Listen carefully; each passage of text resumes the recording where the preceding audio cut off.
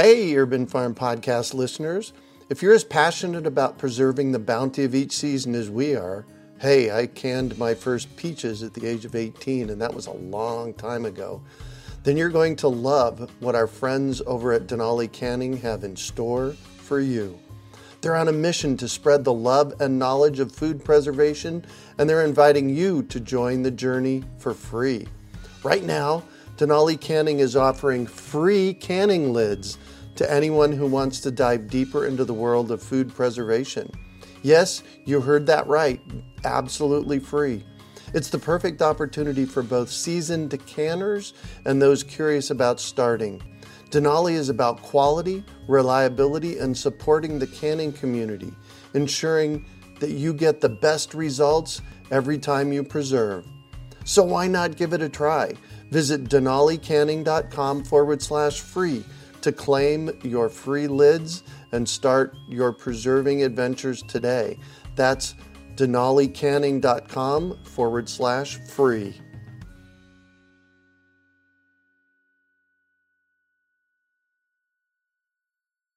Greetings, urban farmers, gardeners, and healthy food visionaries. Greg Peterson here, and welcome to the 325th episode of the Urban Farm Podcast, where every day we work together educating and inspiring you to become part of your food revolution.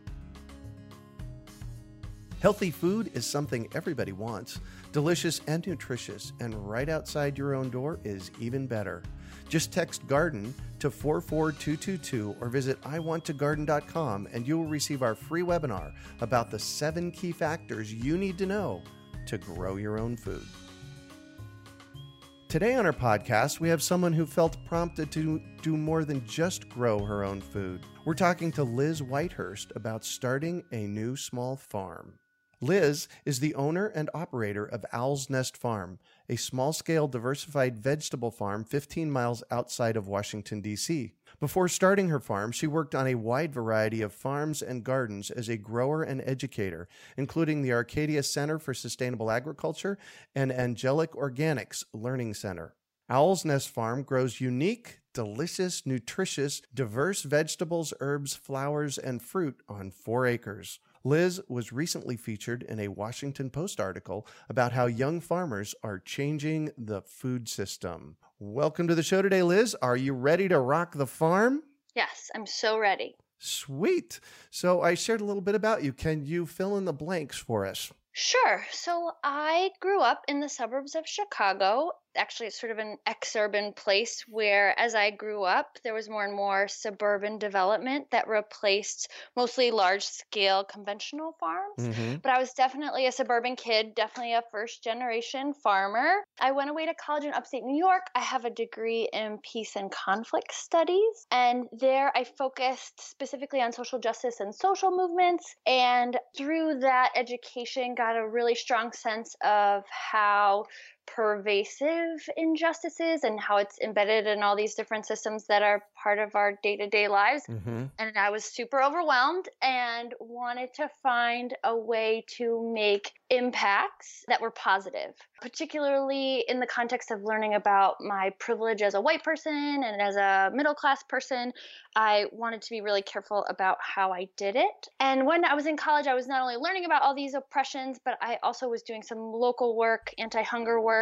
I volunteered at a food bank, and I worked at a drop-in center for homeless women, and then also started working at a health food store. And when I started working at that health food store, I started eating a lot better and felt a lot better. Yes. And I realized, but this food that I'm feeding people in need is not the kind of food that is going to make them feel better. And I just want everybody to have the opportunity to eat food that makes them feel good. So I did some more sort of office-based food nonprofit work when I first graduated from college, and I found that working in an office was not for me. I kind of jumping out of my skin. So then when I got a call from a friend who was managing a farm in upstate New York, she said, come intern for me this summer. I jumped at the chance to do it. And that was in 2009. And I've been doing work on farms and in gardens ever since. Before I started my own farm, I worked in urban gardens and in farm-based education. So teaching other people about how to grow their own food and playing with goats and kids at summer camps and all kinds of fun stuff like that. And then in 2016, the beginning of 2016, I started my own farm, Owl's Nest Farm. Part of that story is that my previous CSA farmer, so somebody that I was buying a CSA from back in 2010, she decided she didn't want to farm anymore. She had a child and wanted to move on. So I sort of bought her farm operation. Oh, nice. Yeah, which was great. It gave me an opportunity to become a full-time farmer in a lot quicker timeline than I otherwise would have. She had, over that time, built up some great infrastructure for a small-scale farm, cooler, a greenhouse, a harvest wash pack station, a high tunnel. So because she was leaving farming altogether, I was able to kind of buy this package of equipment and infrastructure from her, as well as her crop plan and soil amendment records, and even her CSA member list. So I was really able to kind of jump right in and become a full-time farmer much more quickly than otherwise. So that was in 2016 was the first year of Owl's Nest Farm. We're finishing up our second season in production. And mostly, we're wrapped up for the season, but we are still harvesting some winter greens and selling some root vegetables. And in just a few weeks, we'll be done for 2017. Wow. That is quite the journey. Yeah. You really, really lucked out by being able to purchase all that, because a big part of getting one of these started is the challenge of getting all the infrastructure in place, is it not? It really is. Yeah. I think one of the biggest things that is maybe overlooked, I think it's easy to look at like a cooler as a specific infrastructure piece, but really one of the most helpful things is the crop plan. She worked out how many plantings of tomatoes, how many plantings of zucchini, about what week of the year do you plant each of these things, about how much of each of these things do you plant. And that would have taken me 2, 3, 4, 5 years to really hone in on that. And every year we take a look at that crop plan and we make adjustments based on what went well and what didn't, what people liked and what people didn't. But it really helped to have those, the records and those pieces in place, a place to jump off from. Yeah. Well, that's really your planting calendar, right? Yeah, exactly. Wow. How cool is that? So I arrive at your farm and I'm driving down the driveway and I park. What am I going to see? Well, I actually want to back up a little bit, because actually a neat thing about my farm is where we're located. So we're in the suburbs of Washington, D.C. So the Beltway is this highway that goes around D.C. and it's sort of famous. People talk about inside and outside the Beltway when they talk about U.S. Capitol and the centers of power there. So we're just 5 miles away from that Beltway. So you will, on the way to my farm, pass a lot of suburban development. And we just got a new gas station. There's subdivisions nearby, but I am lucky to be leasing some land that has been in agriculture for over 100 years. It was historically a tobacco farm. Wow. And then most of the land that my landlord owns is actually a conventional corn and soy farm. So you would see some of that as you drove up, and you might be like, I thought I was going to an organic farm. But if you kind of come through the trees, then you'll see my few acres of vegetables, including our 2 high tunnels, as well as some wild space. We're actually working on putting in a pollinator garden on the one side. And, also just we have some wild patches around. But mostly you'll see lots of rows of colorful, diverse vegetables. We grow things in rows and our beds are pretty standardized. So it looks like a farm, but it also looks like a diverse one. A lot of the land around us is monoculture, so just corn and corn and corn, or soy and soy and soy, as far as the eye can see. But ours is sort of this little bright spot of diversity. Cool. And what are you growing on your farm? Right. So we have a CSA. So that means that we have a lot of diversity, right? People who join a CSA don't want turnips every week. So we grow something like 50 different crops, but some of the most popular things that we grow a lot of tomatoes, heirloom tomatoes in particular, and cherry tomatoes. And then we also grow a lot of greens, a lot of kale, salad greens. We have this really delicious spicy salad mix, for example. Also all the kinds of everybody's favorite summer crops like zucchini and cucumbers. We do lots of sweet potatoes. We do great potatoes, melons. I could go on. Also radishes and turnips. Yeah, I could go on and on. We grow a lot of different things. Cool. And for those of our listeners that don't know what a CSA is, tell us what that means and how do you run one? CSA stands for Community Supported Agriculture, and I like to call it a relationship between a farmer and an eater. And the kind of the core of that relationship is that the eater pays the farmer in advance, and then in exchange, that eater gets a share of the produce that the farmer is growing. And there's all kinds of forms that it takes. In our case, between the middle of May and the end of October, we bring shares to community drop spots in Washington, D.C. once a week, and we call it market style. So we lay out everything that we have and we put up a list of what you can take, and people kind of pack their own shares. Oh, nice. Yeah, it helps us because we don't have to pack those boxes, and it also allows us to give those eaters some flexibility. So we usually have about 8 items. Usually about half of those items, there's a choice. So instead of just saying, okay, you get turnips, you get a choice. You might want a bunch of radishes or a bunch of turnips, or you might want some tomatillos, or you might want some okra. And that gives us some flexibility so that if you don't really like okra, you can pick tomatillos, for example. Mm-hmm. And then we also do another kind of take on the CSA concept that we do on our farm is that we are also at a farmer's market in DC. We have kind of a debit account system. So people pay us in advance again, but then they just visit us at the farmer's market each week, and they can take whatever they want and they just draw down on their debit account. So that is another option where there's a ton of flexibility. People can come whenever they want and they can take whatever they want. But kind of the core of that relationship is that we get the money in advance, which is great for us because we can buy the things that we need when we need them. Mm-hmm. Like just bought $1,000 worth of potting soil this week. So, right. And then soon we'll do a big seed order and all kinds of other improvements that we want to make. We want to do that work, in our case, kind of in the off season during the winter. And that's when it's really helpful to have some people who've invested in the farm in advance. And that way also we know who we're growing for. We know a little bit about what we're growing, what they like. So in order to grow for a CSA, there are a lot of wonderful things and there are a lot of challenges. One of the biggest things for CSA is the diversity. Like I said, people don't want turnips every week. Mm-hmm. So we really have to be able to grow all kinds of different things. Right. At the same time. And also plan so that we have them on a consistent basis. So in our case, an example of that is, we have really bad fungal problems with tomatoes. If we just planted one planting of tomatoes at the end of May, then they would be dead in July, and we wouldn't have any tomatoes in July and August and September. So we plan to have tomatoes consistently, which means we plant tomatoes 3 or 4 different times throughout the course of the season. So that way we can have a consistent product during the tomato season. So we kind of plan for knowing that that's something that our CSA members are going to want. But it's also a challenge because tomatoes have one set of needs. Carrots that we plant during tomato season have a totally different set of needs. So it is wearing a lot of different hats, but that diversity, I think, is also part of our ethic. We don't want to have a monoculture farm. We want our farm to be more like an ecosystem, and you certainly never see monoculture ecosystem. So it also gives us a way to just like have a lot of fun challenges. I don't want to be a monoculture farmer, not just because I don't believe in it, but also because I find the challenge of growing a bunch of different crops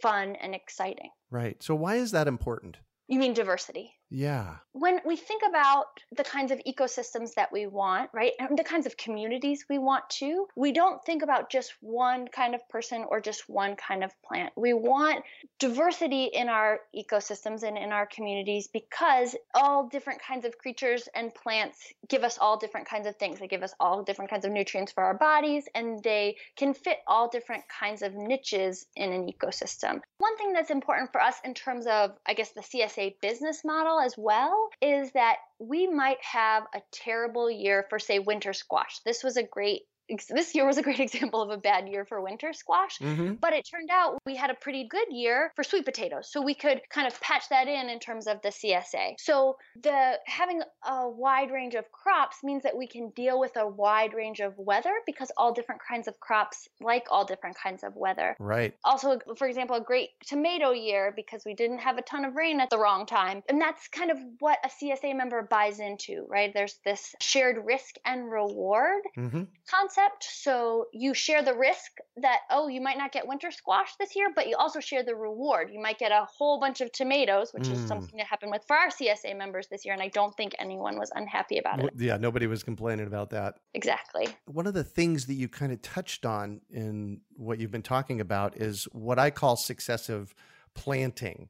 Mm-hmm. In fruit trees, we do successive ripening so that we're getting peaches that ripen in, May, June, and July here. Mm-hmm. So tell us about this successive planting and what that means.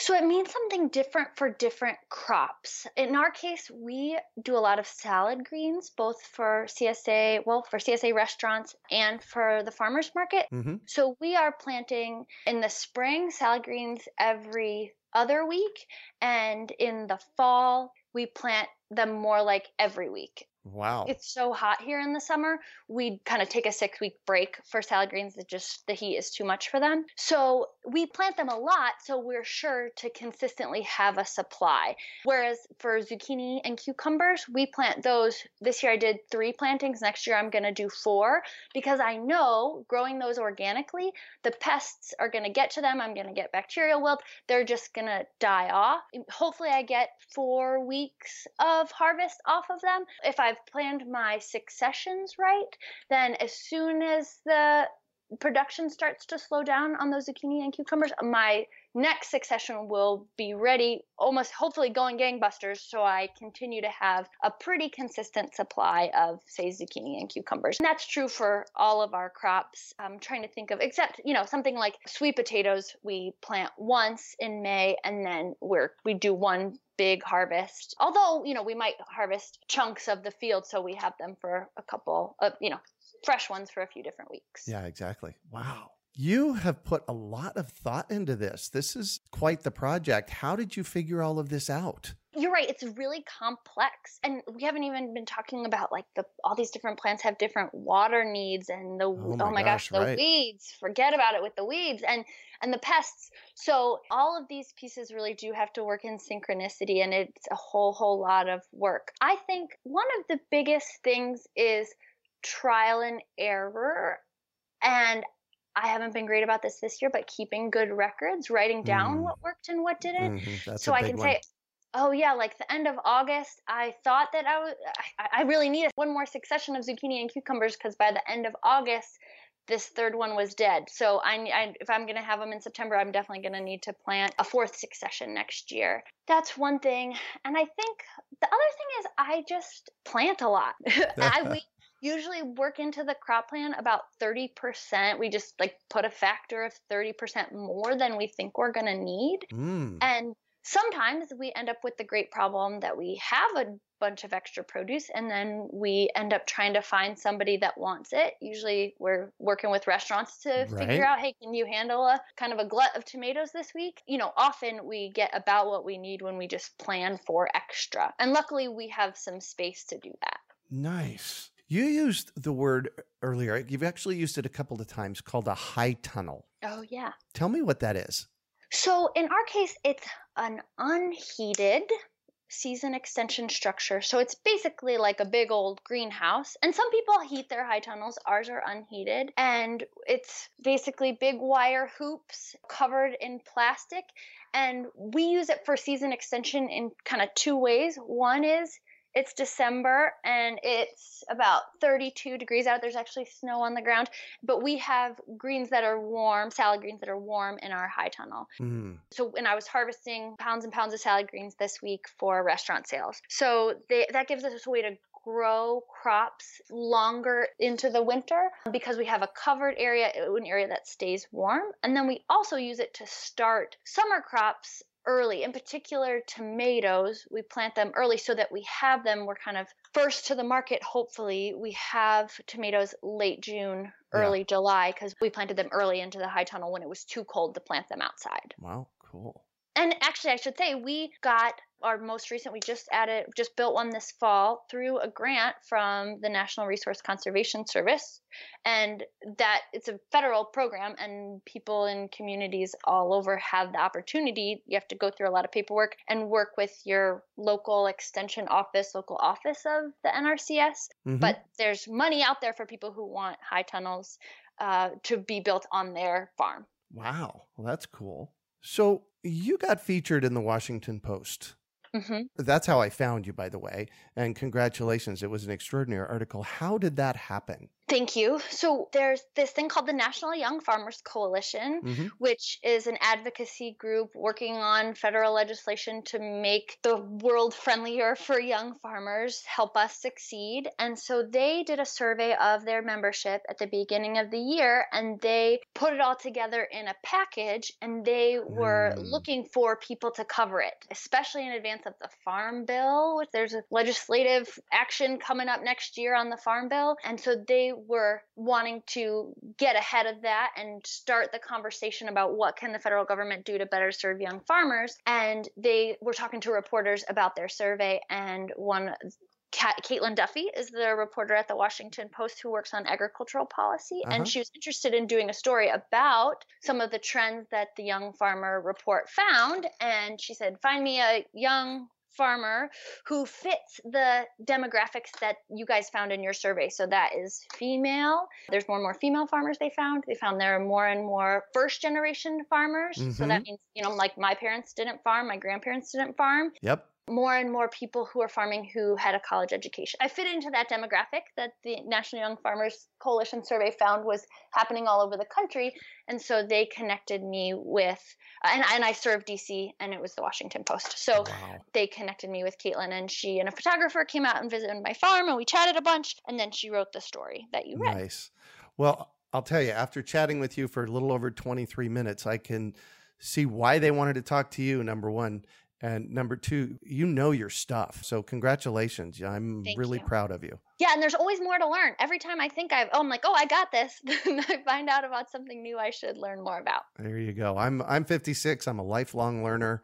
I love to learn. That's why we offer education through Urban Farm U, and I'm 100% in there with you. Yeah. So I'm going to shift on you, and I'd like for you to talk about a time you failed, how you overcame that failure, and what you might have learned from it. So one thing I want to say is I have failed a whole lot. Then you're learning a lot, right? Exactly. I could name 27 different failures from this season alone off the top of my head. One was last year we planted a whole new strawberry field, and then we mulched it with straw, and then we uncovered it in the spring, and it turned out we had over mulched it. We had put too thick a layer in it, and the decomposition process had heated up so much that it fried all those new Oh. strawberry plants that we had planted. It was so many strawberry plants. It was so sad, and everyone loves strawberries, so it was extra sad. That's just one example, like I said. And I think one of the things that I learned from that is, first of all, don't beat yourself up too much. That's a big one.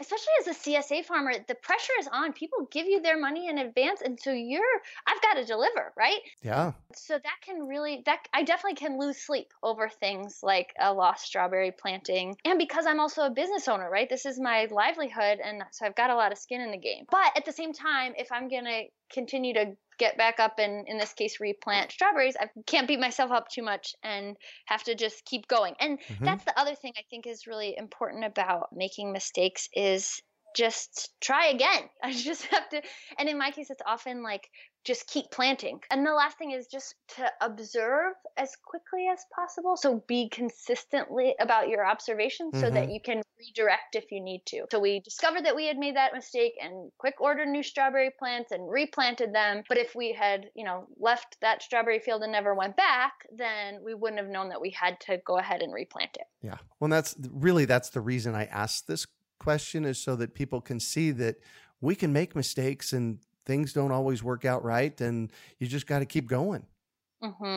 Yeah, you just got to keep going. And what other choice do you have? You could give up, but then you'd miss out on all the fun of doing it. How true is that? So what do you consider your biggest success? So right now, my biggest success is also a work in progress. I make a living as a full-time farmer, which is huge. Not everybody gets to do that. And Right. so I consider that a huge success, but I also recognize that got to keep working at it in order to become a better farmer and to continue to be able to do this as my job. Cool.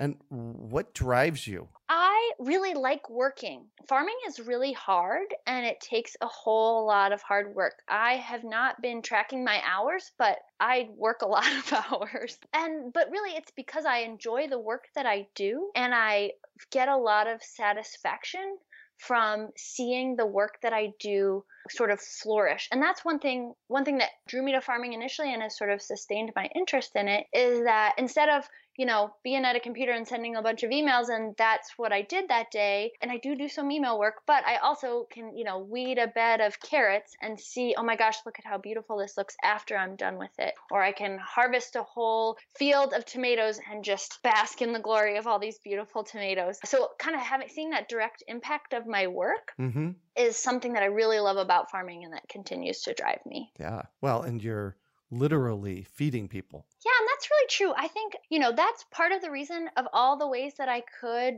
sell produce that I grow. One of the reasons that I really like CSA is it's a sustained relationship. So I see the faces of the people that I grow food for every week. And we can talk about what recipes they use to, deal with that glut of tomatoes. And we can talk about what their kids like to eat and what we might do differently next year. And those relationships are super nourishing for me as a farmer. So I have a kind of a off the wall question to ask you.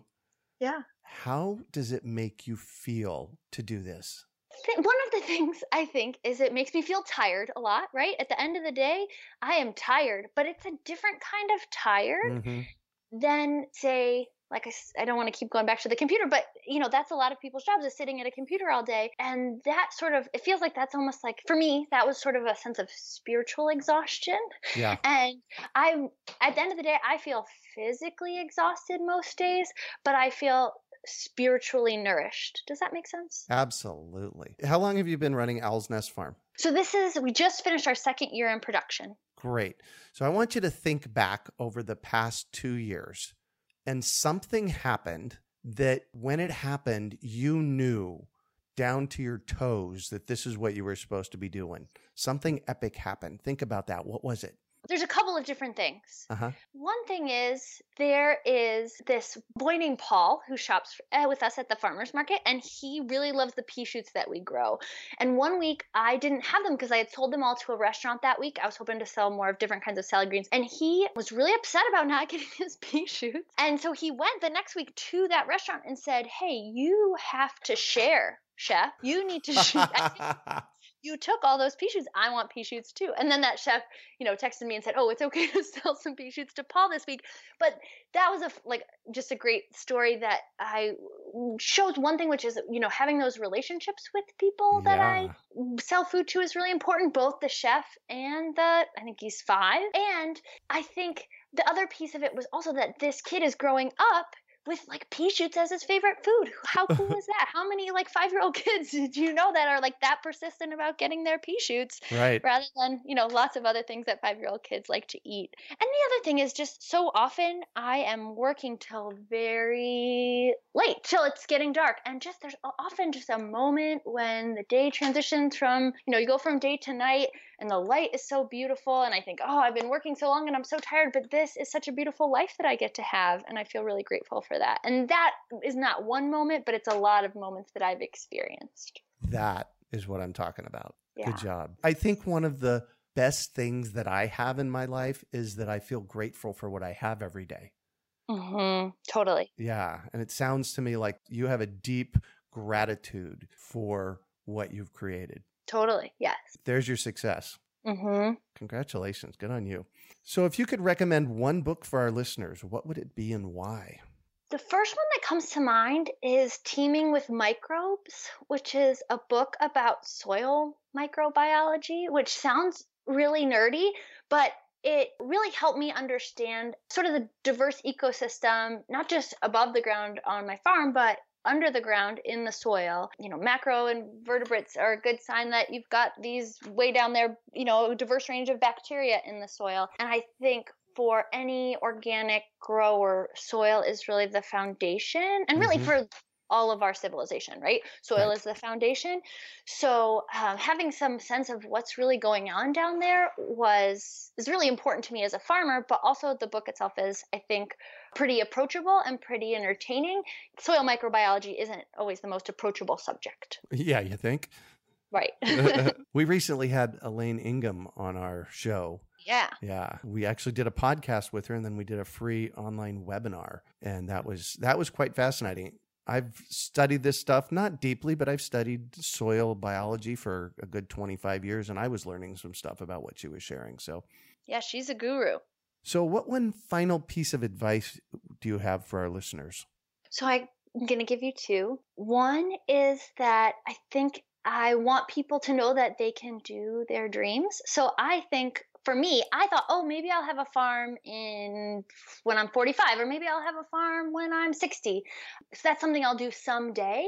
But then when this opportunity to buy this farm came up, I just did it. And I'm really glad that I did, because I'm doing the thing that I dreamed of doing now rather than waiting. And so that kind of leads into my next piece of advice somewhat, which is if you're going to do your dreams, you're going to need a really good team. And so one thing that I really love about farming and my farming community is that I have a lot of different sources of support. In particular, I'm always amazed at the way other farmers want to collaborate and want to share information. I can't imagine that there's another industry where people who are directly competing with each other are so willing to share their trade secrets.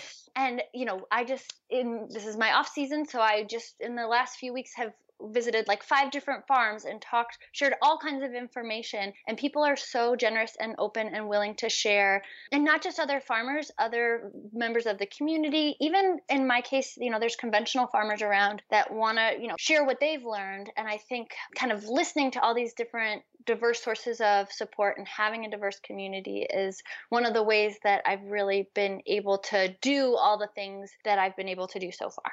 Well, and I've said for years that collaboration is really where it's at.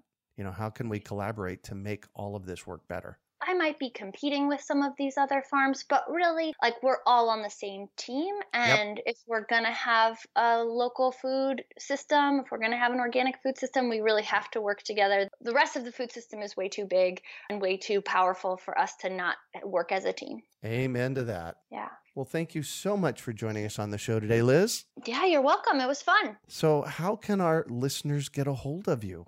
You can always find more information about Owl's Nest Farm on our website, which is owlsnestfarm.com, but there's hyphens in there, so it's owls-nest-farm.com. But we're also on Instagram as just regular old Owl's Nest Farm, and on Facebook as Owl's Nest Farm MD, because we're in Maryland. Perfect. And I just want to once again acknowledge you for the amazing work that you're doing. It warms my heart for a younger millennial to be doing what you're doing. So congratulations. I love that you're having success, and yay you. Thank you. Yeah. You can find show notes from today's podcast at urbanfarm.org/Owl's Nest Farm. We are your urban farming resource. You can find our podcast on iTunes, Google Play, Stitcher, iHeartRadio, and more. Also visit urbanfarm.org to find articles, podcasts, webinars, courses, and more. Well, that's it for today. Thanks for joining us on the Urban Farm Podcast. Healthy food is something everybody wants. Delicious and nutritious, and right outside your own door is even better. Just text GARDEN to 44222 or visit iwanttogarden.com and you will receive our free webinar about the 7 key factors you need to know to grow your own food. We hope you enjoyed today's episode of the Urban Farm Podcast. Remember to listen for tips, advice, and resources to help you on your journey with urban farming. You can find us on the web at urbanfarm.org or send us an email to podcast@urbanfarm.org. In the words of Vincent van Gogh, great things are done by a series of small things brought together. Be encouraged that with each lesson learned and skill developed, you are one step closer in the direction of your dreams. Hey, Urban Farm Podcast listeners. If you're as passionate about preserving the bounty of each season as we are, hey, I canned my first peaches at the age of 18, and that was a long time ago, then you're going to love what our friends over at Denali Canning have in store for you. They're on a mission to spread the love and knowledge of food preservation, and they're inviting you to join the journey for free. Right now, Denali Canning is offering free canning lids to anyone who wants to dive deeper into the world of food preservation. Yes, you heard that right. Absolutely free. It's the perfect opportunity for both seasoned canners and those curious about starting. Denali is about quality, reliability, and supporting the canning community, ensuring that you get the best results every time you preserve. So why not give it a try? Visit denalicanning.com/free to claim your free lids and start your preserving adventures today. That's denalicanning.com/free.